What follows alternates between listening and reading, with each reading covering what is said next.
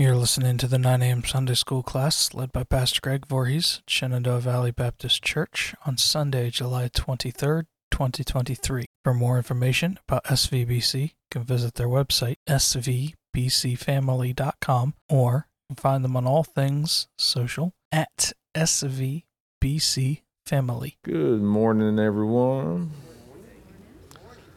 Had a nice sunshiny day out there. Well, it was on the way in. It was raining so hard on the way in, we could barely see for a little bit. Oh, yeah. No, it was, when we left the house, it looks like it might rain. 5 minutes later, we could barely see. It was raining hard. Alrighty, let's open up in prayer, and then we'll start diving into our questions. There I go doing my clicky thing again. I'm stuck part of this wire in my pocket. I think it's that wire touching something is what's causing that. All right, let's pray. Father, we come to you in Jesus' name. Lord, we just thank you for this morning. God, as we continue this chapter talking about the fact that we are your witnesses, God, teach us to be better witnesses for you. Teach us to be braver. Teach us to look for those opportunities and to step into obedience to the Great Commission. And we pray this in Jesus' name. Amen. All righty. If I recall correctly, we were actually getting ready to start question 5 on page 88. Is that what you all had? We'd read about the different, we just read about the different witnesses that we've been studying. Mary Magdalene, Nicodemus, Peter, Matthew. So question 5 on page 88, that question is, the first 4 books of the New Testament are first century accounts of Jesus' 3-year ministry written by guys who were alive at the time. How does knowing that change the way you read them? So how does the knowing that the Gospels were written by people who were alive and saw these things, how does that change the way you read it?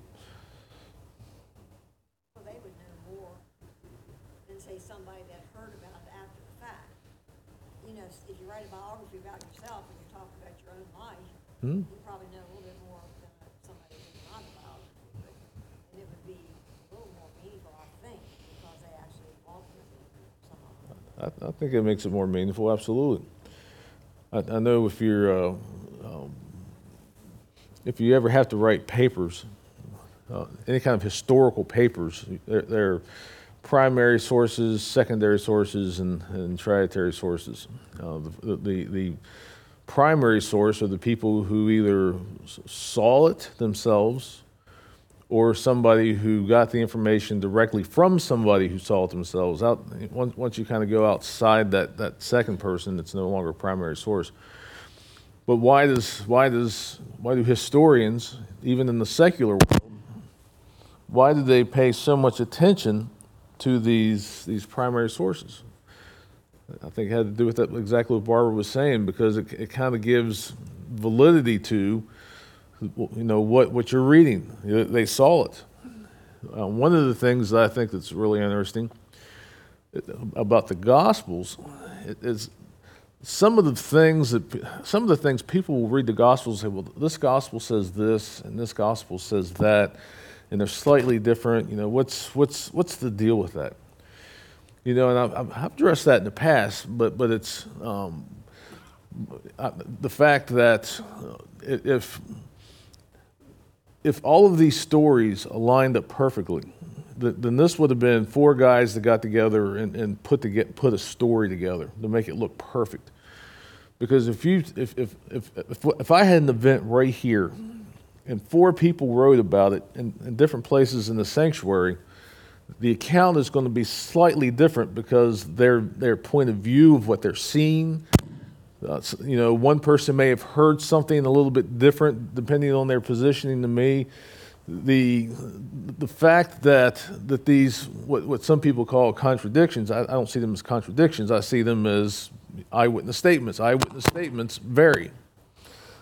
That's not a bad thing. So the fact that these four stories have slight variations in them actually validates to me that they are indeed primary sources, that they are indeed first-person accounts. Because if they lined up perfectly, if the wording was identical or the exact same, well, he took 3 steps to the right and 6 steps back, and that all of them were lined up perfectly like that, that would tell me it was fictional. That this was either something that they made up or something where they got together and was like, okay, let's get our story together and make this. The fact that these little differences in the Gospels to me validates their validity and validates the fact that they are indeed first-person accounts of what these people saw, and I think it does make it more meaningful. You were a policeman, and anyway, didn't you come across accidents or something and the witnesses that all saw it, you might have gotten a different account from the way each one saw it? Oh, absolutely. The only time I've ever gotten the same story, and this is why the first thing you do when you show up on a crime scene is you separate everybody.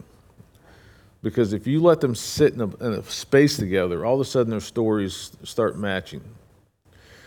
There's also things that we don't always remember the same pieces.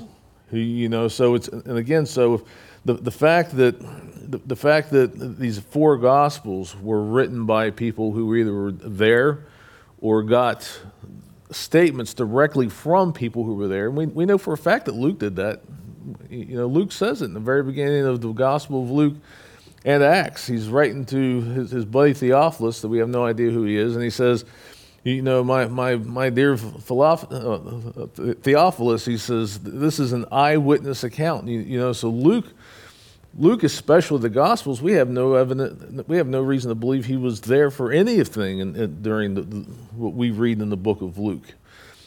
But he says this is an account of eyewitness statements. So Luke was kind of like an investigative. He was kind of like an investigative person where he was digging in and find. How else can we see that? The song of Mary. That's only in the book of Luke. Why is that? Because he would have gotten that straight from Mary. Some of the things in the birth of Christ, that's why every Christmas, what book do we read more than anything else? It's the book of Luke. Because Luke, none of the other 3 we know would have been there when Christ was born. So all of this information that was coming from Luke, he was still getting it directly from the person who saw it. I would bet any bank on the fact that the whole Christmas story we read is Mary's account given directly to Luke, and which tells me that we can trust what Mary was saying about it. Nobody's going to know more about the Christmas story than Mary, because we know Joseph was long gone. We don't see any evidence of him being alive after the incident where they lose Jesus. And we got that period of time where we have no account of the life of Christ, and he pops up in the last 3 years of his life, and Joseph is nowhere after it. So we assume Joseph was dead. So this even in the book of Luke, he would have been getting this stuff directly from people like Mary, who were absolutely there. I wish I knew what I was doing to trigger that. It might be me. And I'm kind of like figuring out what it has to be something with my wire. I don't know, something's touching something. But back to that question, though, I think Barbara's absolutely correct. I think it makes it more meaningful, understanding that this comes from people who saw these things. It's more meaningful and it's more real because this is an actual account of people who were there. A lot of the stuff we see in the book of John, why would we know that anything we read in the book of John about the crucifixion would be pretty darn accurate? Because he was the only one at the foot of the cross. He was the only one that he would have been there and seen everything that was there. So that makes it more meaningful. The fact that Anything that John has to say about the crucifixion makes it more meaningful because we know he was there. This is the stuff he saw. These are the things that he heard. It's so much better than, one of the church fathers, 3 centuries later talking about these things, and, we look at their writings with, they're pretty close to the source. No, they're like 3 centuries away. The Gospels are much more meaningful because they're first person accounts. And also, especially with John, that's why John's my favorite. John really brings out the relational side of Christ because he had that close relationship with Christ. He loved calling himself the disciple that Jesus loved. But there's, of course, he loved all of them. But Jesus did obviously have a close, an especially close relationship with Peter, John, and Andrew. It's just because they were always there. They were in that close circle. So anything that would come from these 3 guys, especially, I think it's more meaningful. So I think that's a good answer there, Barbara. Does anybody else want to add anything to that? No. And I guess in the context, actually, before we move forward, I guess the context in the chapter, because we're talking about being witnesses, it becomes more meaningful too because these men being witnesses for Christ. Let's bring it. I was kind of separating a little bit from the context of the lesson, but all 3 of these men have written these accounts down because they were wanting to be a witness to the things that they have seen and heard about the life of Christ and who he is. So it's also, I've talked a lot about the Great Commission, the fact that, hey, to be, there's those pictures I forgot to give Sue. Tammy gave us some cool pictures. Oh my, that's terrible. But no, it's these 4 men being obedient to the Great Commission. They're being witnesses. They're teaching and preaching, and they're doing all of the things that they were instructed to do. So number 6, it says to be a witness is to see, hear, or know through personal experience. Describe your personal experience with Jesus and use this moment to testify to your own heart about what he's done for you. So to see, hear, and know through personal experience, describe your personal experience with Jesus and use this moment right now to testify in your own heart about what he's done for you. So we've seen the heart of Matthew, Mark, Luke, and John, or at least the people that they've talked to. What's some of your stories? What's your story with Jesus? What's he mean to you? What has he done for you?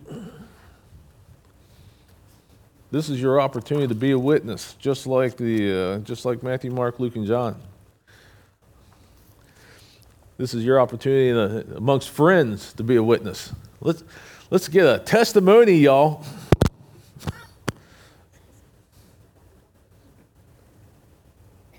I'll just make one word: everything. Everything. Without him, I'd be nothing. I'd have nothing. It's all his. Absolutely. He's everything. Was somebody want to be brave enough to talk about that moment that they said, hey, Jesus, I need you? Where was it? What was it like? What brought you to that place?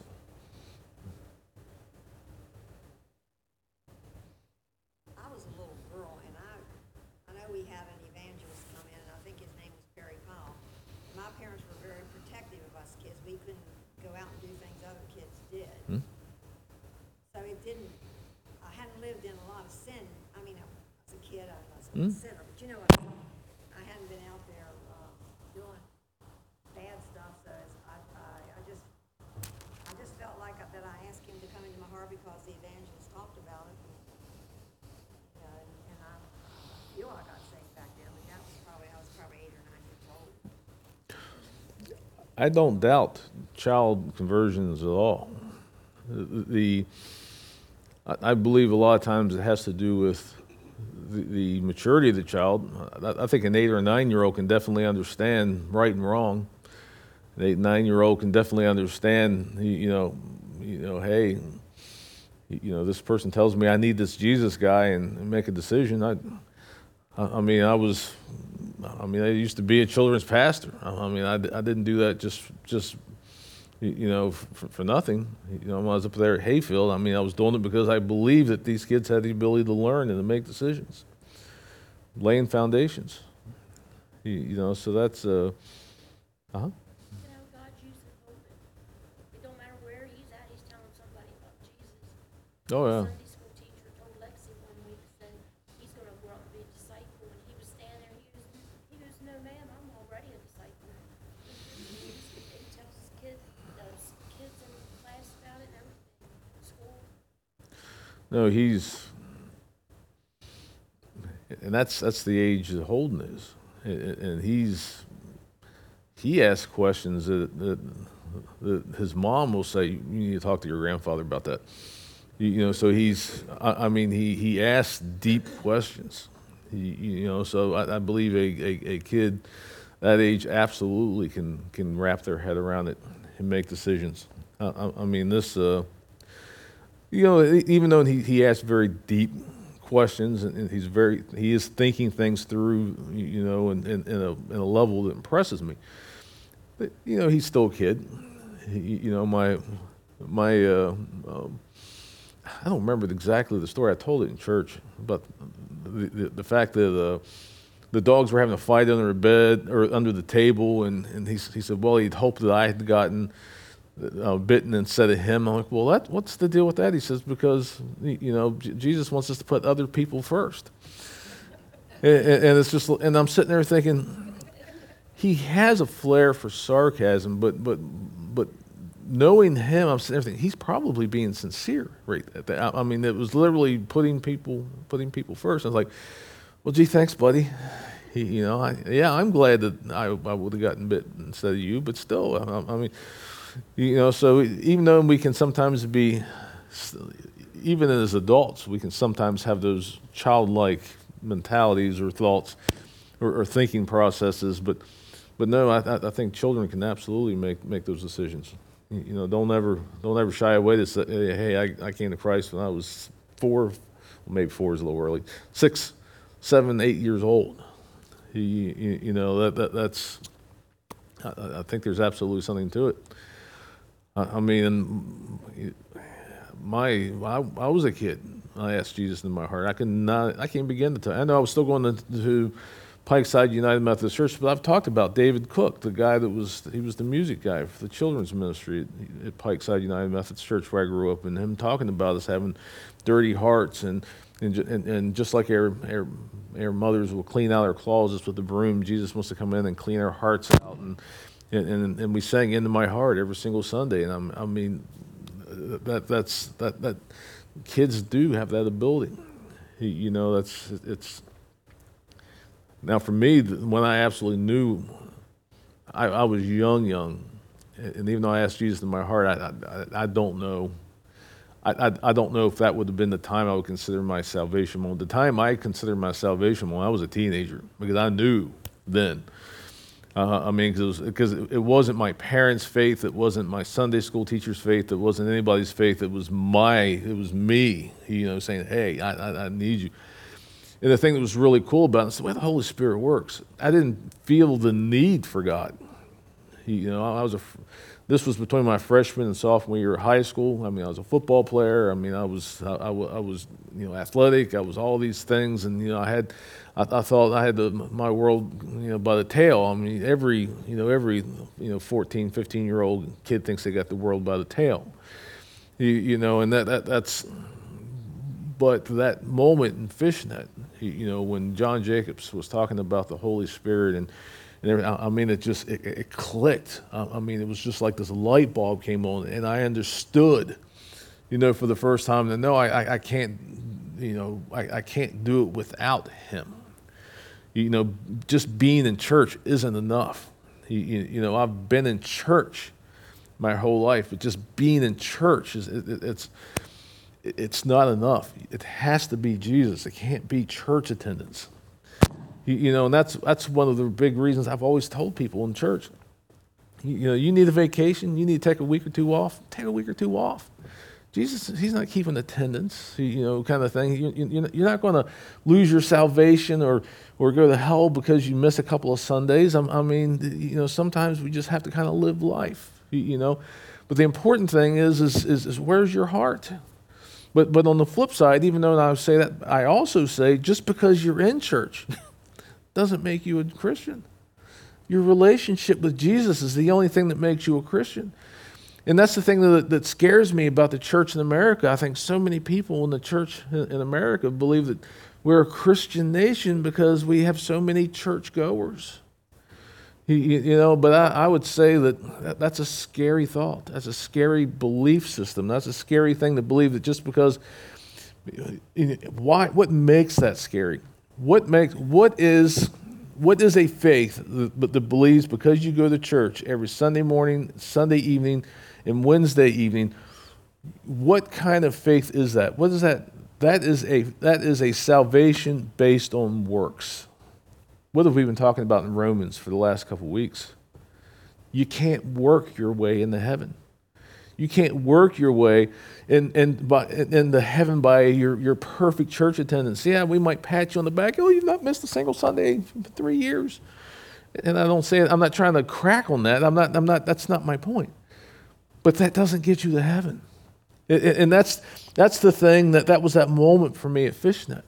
That moment for me when I realized that just because my parents were believers and just because I went to church my entire life, because of all these things, and because I thought I was a relatively good person, even though I was, that year I was like a real big bully, so I wasn't a good person, but in my head I was.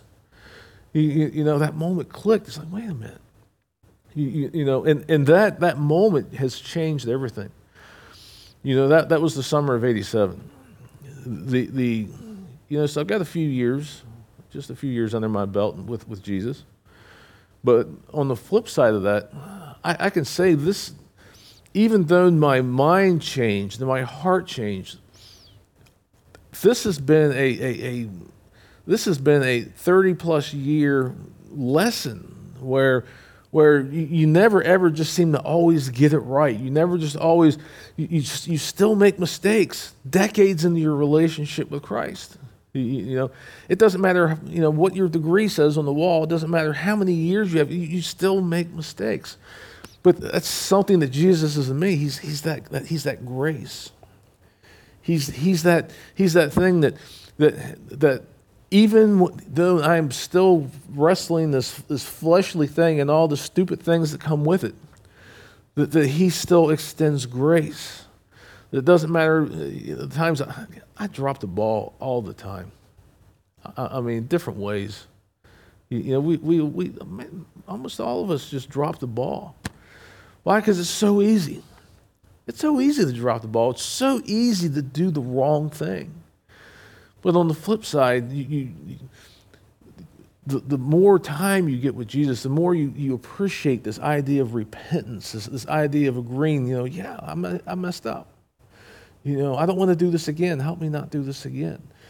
The more you appreciate that, even though I've done some stupid stuff, his grace is sufficient for me. There's this part that as you get decades under your belt, you start thinking, Lord, I really do need to decrease, and you really do need to increase. So our relationship grows and grows as long as we continue to pursue that thing and not treat Jesus like the genie in the bottle. Okay, I'm having a hard time making my house payment this month. God help me with some money.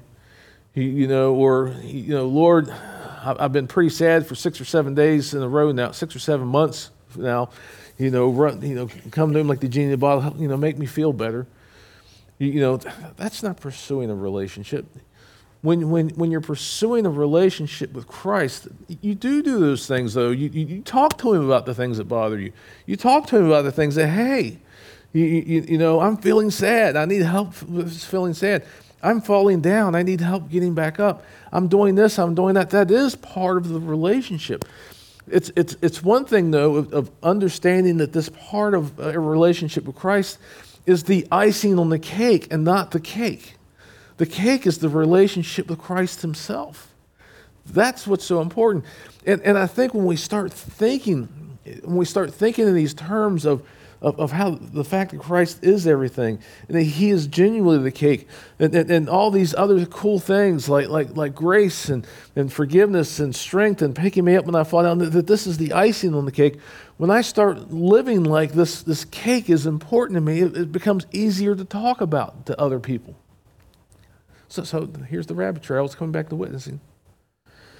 So this relationship that we have and this thing that Christ is for you, the more real it becomes to you and the more real it becomes in you, the easier it should be to tell people about it. You know, and it's, I get being a witness is a scary thing. I get that. You know, I get that sometimes we think that you know, they're going to think I'm a fruitcake if I just walk up and start talking to them about this Jesus guy.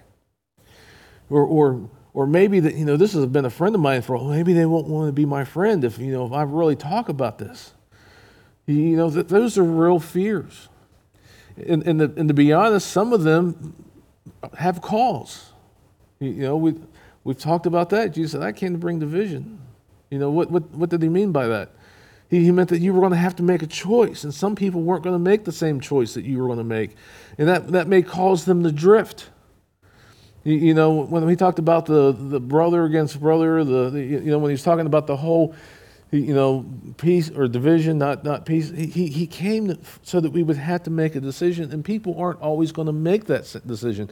So when we're being a witness for Christ, we still need to be the witness because of who he is to us, because he is the cake and the icing to us.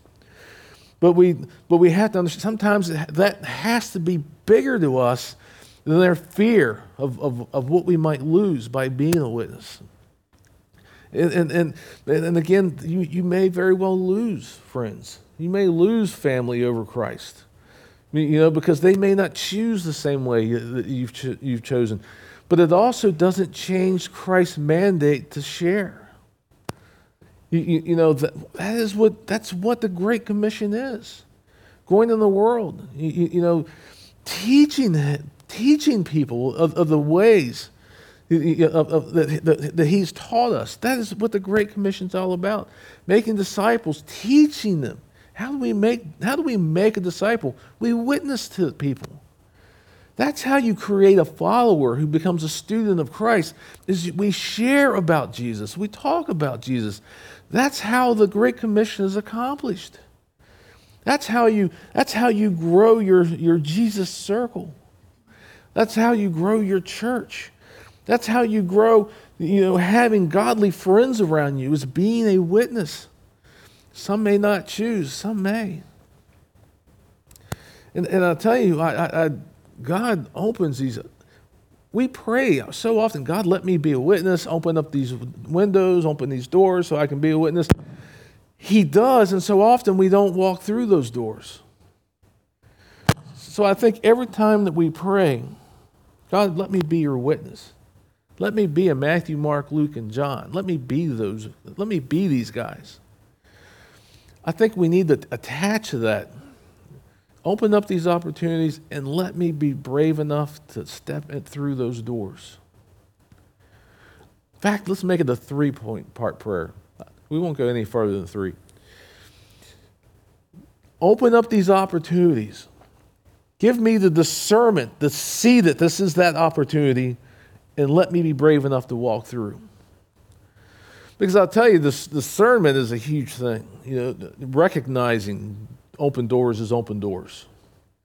You know, there's more to discernment than just understanding that when you're, you know, we like to talk about discernment of, like, you know, Marlene, you know, she tells me these different things. I'm discerning that the stuff that Marlene's telling me, she's that's good stuff she's saying or bad stuff. That is discernment. But there's more to discernment than that. Discernment is also recognizing situations for what they are and seeing things for what they are. So we need to ask God for the discernment to have what we like to call in law enforcement situational awareness, understanding what is going on around us. So that because if we pray, God, open a door, I promise you, there's not a doubt in my mind, as sure as that I'm sitting on this pew right now, if you ask God to open a door to be a witness, He will open a door for you to be a witness. It will happen. There's no ifs, ands, or buts. It's not one of these things like, God, I'm going to pray for a pink Cadillac. I may or may not get it. It's not that kind of thing. If you ask God for something that is for the furtherance of the kingdom of God, He will 100% of the time answer that prayer. So when you say, God, let me be a witness. God, let me be a witness. Open the door. I assure you 100% that door will open. But that's why you have to pray for discernment. So that you have that situational awareness that you understand that, wait a minute, that's an open door. That's that thing I prayed about. And sometimes it's really, really subtle. Sometimes it might be, I prayed for an open door, and you see somebody sitting in a chair just looking distraught. That could be an open door. That might be an open door that God's opening to you. Bill saw a guy wearing a cross. It was an open door. He opened up a conversation about it. That was an open door. And that's one of these things where we have to pray that He does it, and He will. We have to pray that we recognize that door, that we have that discernment, and to give us the bravery to step up. Because let's talk about the price sometimes for being a witness. I really have no idea what I'm doing to cause that. Can being a witness, we talked about you could lose friends or family. Can being a witness, can it have a higher cost than that? Let's look at the writers of the Gospels. Matthew, did he pay a high price for being a witness? Well, first he lost his tax collector job. That would have made him a lot of money. He probably had a nice pad and maybe in the Roman district, a nice place to live.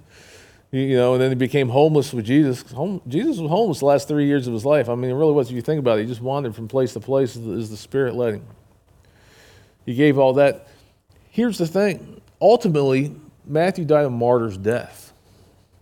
They all did. The only person that didn't die a horrible death that we know of is John. I'm not ruling out the fact that he was the only one that stayed around at the foot of the cross. May have spared him. I don't know. There's no way to know that. But everybody else, all the other disciples died horrible deaths.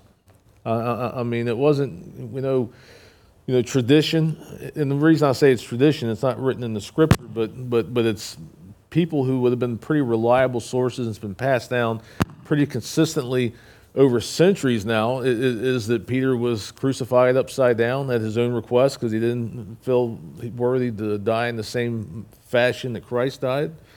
We know that some of the disciples, and I wish I could tell you which one died which way. I don't have that in my head. I remember one was sawed in half, one was pulled to pieces by horses, one of them died by the sword.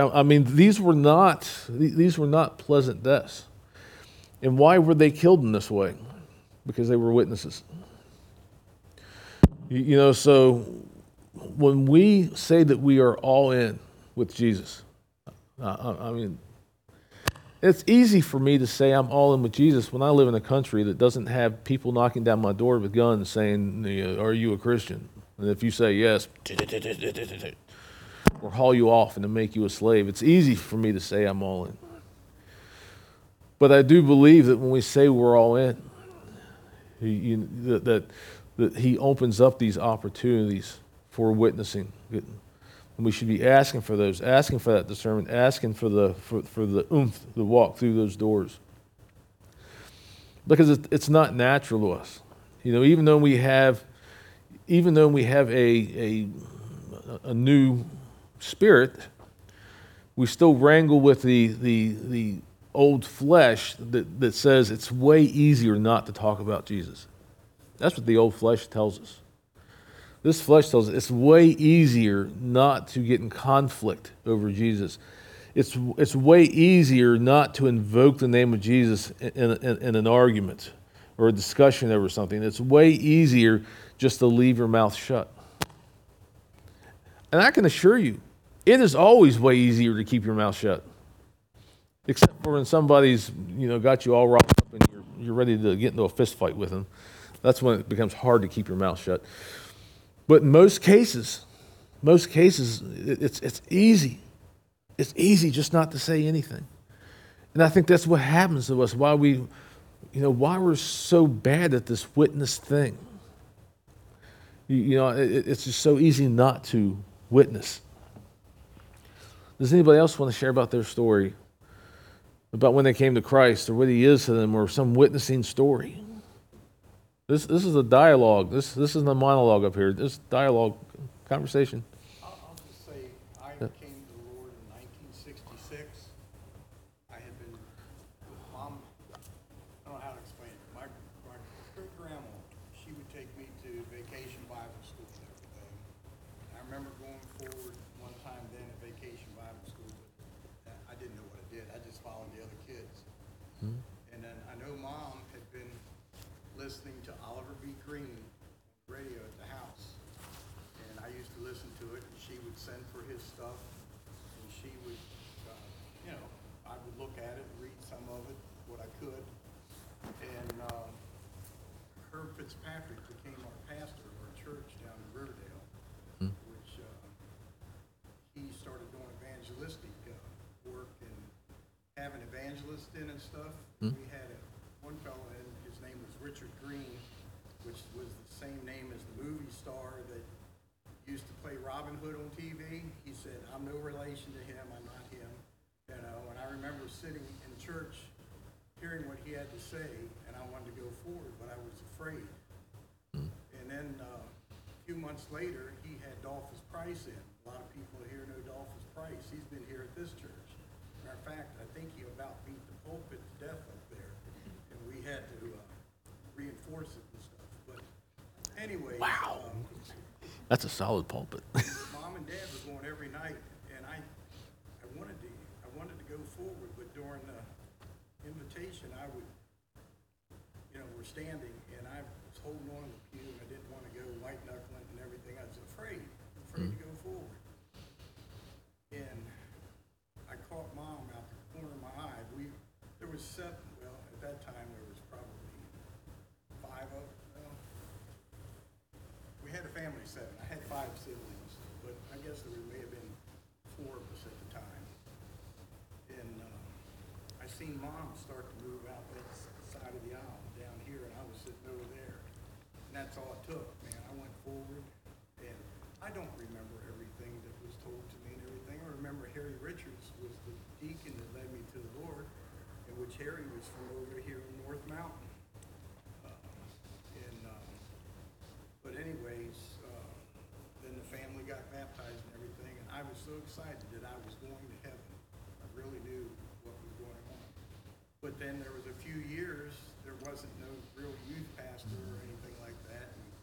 And, you just going into I was already in junior high, but going into high school and everything, and you get mixed up in that bunch and stuff. Then we had a youth pastor come in, Arnie Smith, and he was a big influence in my life. And as a matter of fact, Arnie ended up leaving the youth ministry and going down to, I think it was Chile, as a missionary, him and his wife. And it just, by through him though, I ended up spending a couple years at Baptist Bible College. It's where I met Lynn. And, even through my unfaithfulness, God's been faithful to me. Absolutely. I mean, I've left him, not, him leaving me. I remember Pastor Mike talking about, that it's like if you're in a river and you're flowing with the river and everything, and you stop or get out and everything keeps going.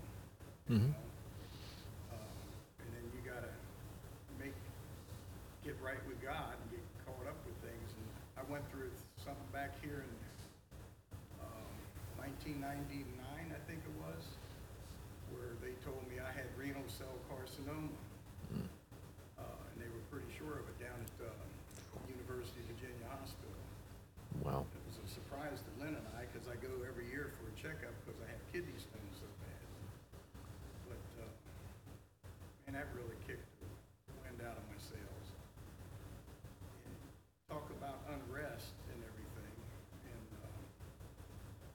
anyhow, I came to talk to Mike and Pastor Bob and Eric, and they anointed me with oil back there and everything.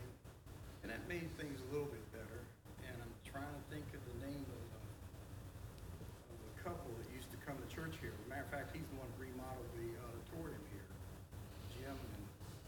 Jim and Vanessa Makeley. But ran into Vanessa and her husband, Jim, someplace. And she said, "We're praying for you, Jim." And that really, just something about that hit me. And then I came up to see Bob, and I had a tape of the Statler Brothers gospel music in my old pickup truck, a cassette, and it was playing, and I got out and went in and talked to Bob, and him and I prayed and everything, and God was working and things, I felt better about that. I come out to the truck, I turned it on, and it was the guy that sang the bass in there. In part of the song, he's singing everything in the song. It said, "Everything's going to be all right." I just broke down and cried there and everything. And you know what? I may have to face this again someday, but that I had such a peace after that time. And I knew going into the surgery, I could die, and what I might find out might not be good and everything, but I can honestly say I had a peace about it. And, and it could only come from God. I don't know where else I could have got that at. But, You're right. and I'm not perfect. You can ask Lynn, she'll tell you. But I've had my ups and downs, like I said, even though through my unfaithfulness, God's still faithful to me. And I can't forget that. I've always had a struggle with doubting my salvation. And I blame that on my dad. I guess I was probably about 15 or so years old, and we had a missionary lady that would come to the church. Her name was Mary Baker. She was a missionary to Chad, Africa, and she just was such a light of God's love. She never married. She was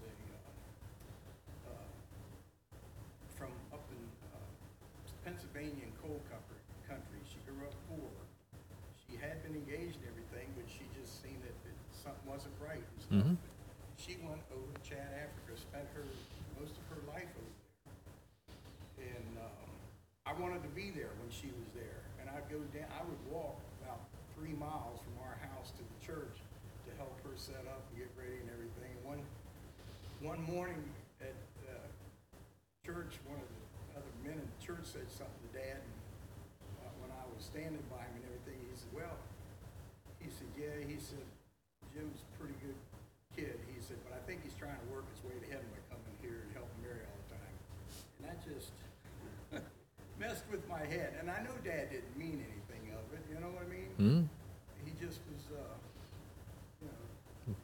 he was downplaying me helping out with things there. But I can honestly say that I've been up here to church, talked to Mike at times, I've talked to Pastor Bob at times and everything, and then I got to have that feeling, peace in my heart that I did accept him as Savior, even though I think the devil tries to discourage me, is what I think it is a lot.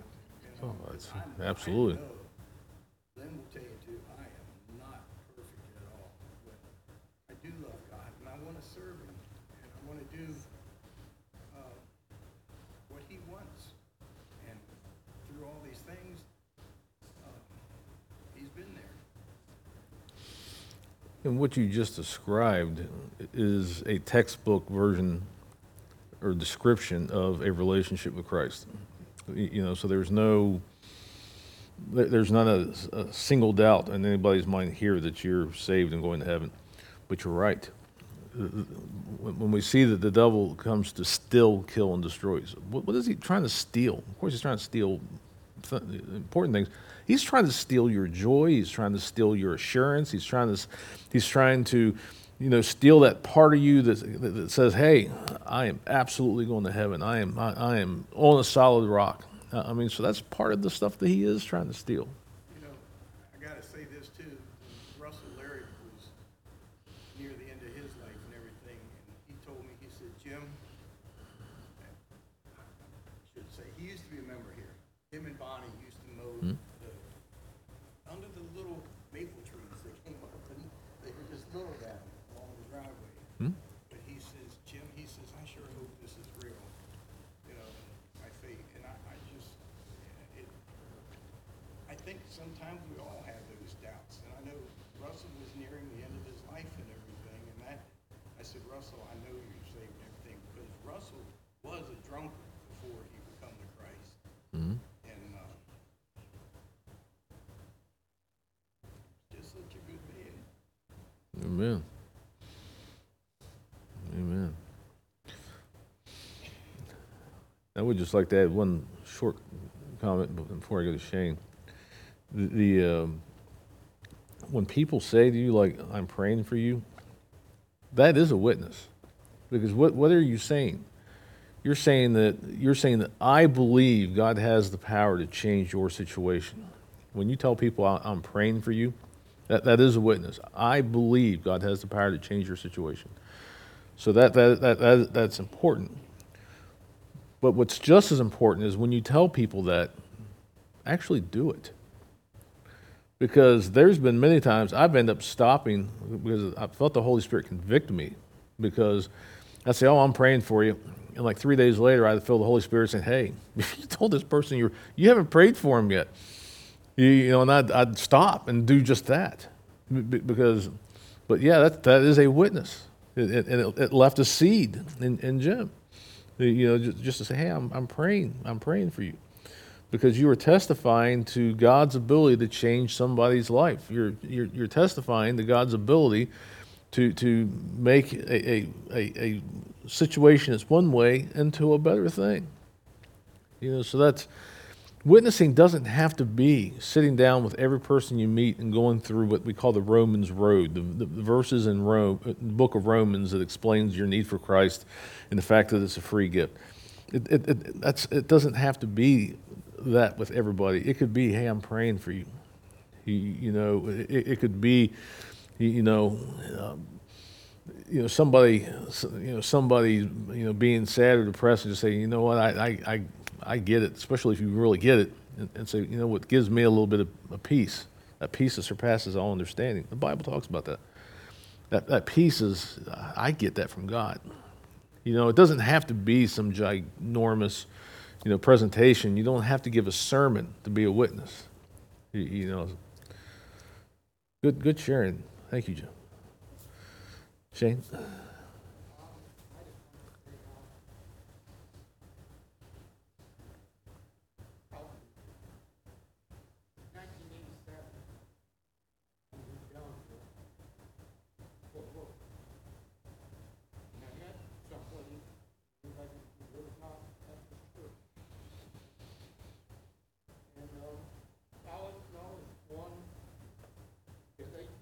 Close to me, but you're not going to get that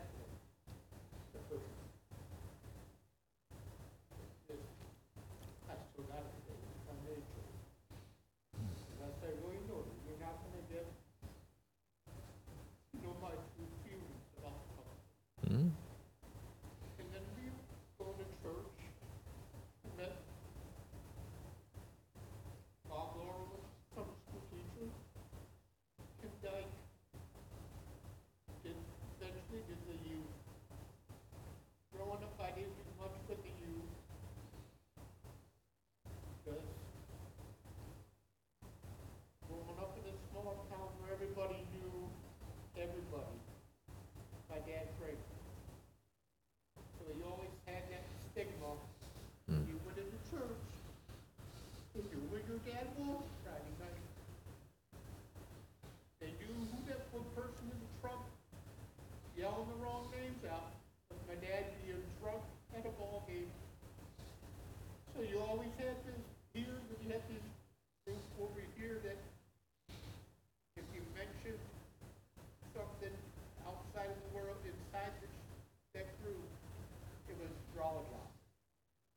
And I can remember in Sunday school, we went to allergy. And my dad drank. I saw everybody's jaws drop. Like no one lived with problems. But when I went there, I did more with the youth, even though I was adult. I mean, when they went to Audi or whatever, football, baseball, you know, I was out there because I enjoyed it. Mm-hmm. But I remember Jerry Young was past his time, and he got thinking about doing about the, I don't know, he got doing about the stories, the Pearl of the Great Price, and everything. He finally got to the last one. It was how the shepherd left the 9 to work for the one. And I thought that for the longest time, my message is, he's pricey, my fingerprint at the top of that pew, where I squeeze the top pew. But I can remember after I came forward and got saved, the same man that saved me, lead me to salvation, was our best man at wedding. Amen. And I can always remember, next week I came to church, and I sang in the choir, all Laura with the choir. This is the first thing he came on his mouth. He says, what does it feel? What's it like being saved? And I made to say, it's a feeling. And then I can remember him stopping me dead in my tracks. He said, it's not a feeling. It's something that's given to you forever. And no one can take it away. It's Absolutely. never a feeling. But I just wanted to say that it took someone to invite me to church. When I moved down there for a whole year after my dad died, I didn't go to church. I was mad. My dad said I didn't want to go to church. It took someone to invite me. People just take a little time to talk to me. A little bit of advice. A little bit of criticism. Call criticism or advice is saying that's foolishness. But over time, it leads a person to make a decision for what needs to do with their life. Wow. Hey, you two guys, you're getting me. You're getting to me this morning. You guys are great. But that's a perfect example of the power that somebody witnessing has. We have, and this is one of our deacons. You know, in fact, the last two these are half of our deacons. And it shows how the power that people witnessing has in other people's lives. And I will have to say this, I get the small town thing, not to go on a rabbit trail, but it's something I think we as church people need to get. One of the things that was a hindrance to Shane is the church in general, at least in my experience, does a really good job of expecting unsaved people to act saved and expecting saved people to be perfect. So, and why would that bring this up? People will come into these doors who don't look like you, who don't talk like you, They might not even smell like you. But the reason that is, but we can't put the same expectation on the world that we have on ourselves. But even amongst ourselves, Jesus shows so much grace, but we don't extend grace to each other. I mean, we are so quick to judge each other. I mean, and that's just we just are. But thanks for all your sharing. I mean, that's just, we're seeing the influence of people in children's ministry having on one. The people that that just come alongside and prayed for us and shared with us and invited us. This is all witnessing. Like I said, you don't have to have a Bible degree or know the Bible front to back. The best witness, in my opinion, in the entire Bible, and I'll end with this and we'll pray, because I know I'm going over. I think the best witness, my favorite witness in the entire Bible, was the blind guy. Jesus heals this dude, and then the Pharisees are all worked up, and they're like they want to question him. It's just like, what did he do? What did he do? This? Did he do that? They were trying to find a reason to kill Jesus. And what I believe is the most beautiful witness in the entire Bible says, I don't know. I only know one thing. I was once blind, but now I see. And why is that? Because of Jesus. That's just the most simplistic witness. And for me, the most powerful words in almost any of the Gospels. I don't understand. All I know is I was one way. And because of him, I'm another way. That is being a witness. I mean, that's good stuff. Absolutely. I just want to thank everybody for your prayers. The last 2 weeks, I was in so much pain I could barely move. And then I got sick on top of it. And then a little bit of depression settled in. But I could still feel y'all's prayers. So I just want to say thank you. I have a chance. Amen. Very good. All right, let me pray, and then we'll dismiss Sunday school. Father, we come to you in Jesus' name. Lord, I thank you for these testimonies. I thank you for these folks witnessing in here today. Now, it's the witness of what you have done for us and how you have used other people. It's just such a great testimony of your abilities and your capabilities, and how it doesn't matter how far we go or what people say or what they think. You have a way of breaking through and reaching us, God. Just let us be faithful servants. Let us be faithful witnesses. May we share in the way you want us to share, and show us those doors. Give us that discernment. Give us that bravery to step through those doors, God. Lord, we want to be able to meet people in heaven and them say, hey, I'm here because of something that you said to me. You showed me Jesus. And because of that, that would be an exciting moment, Father.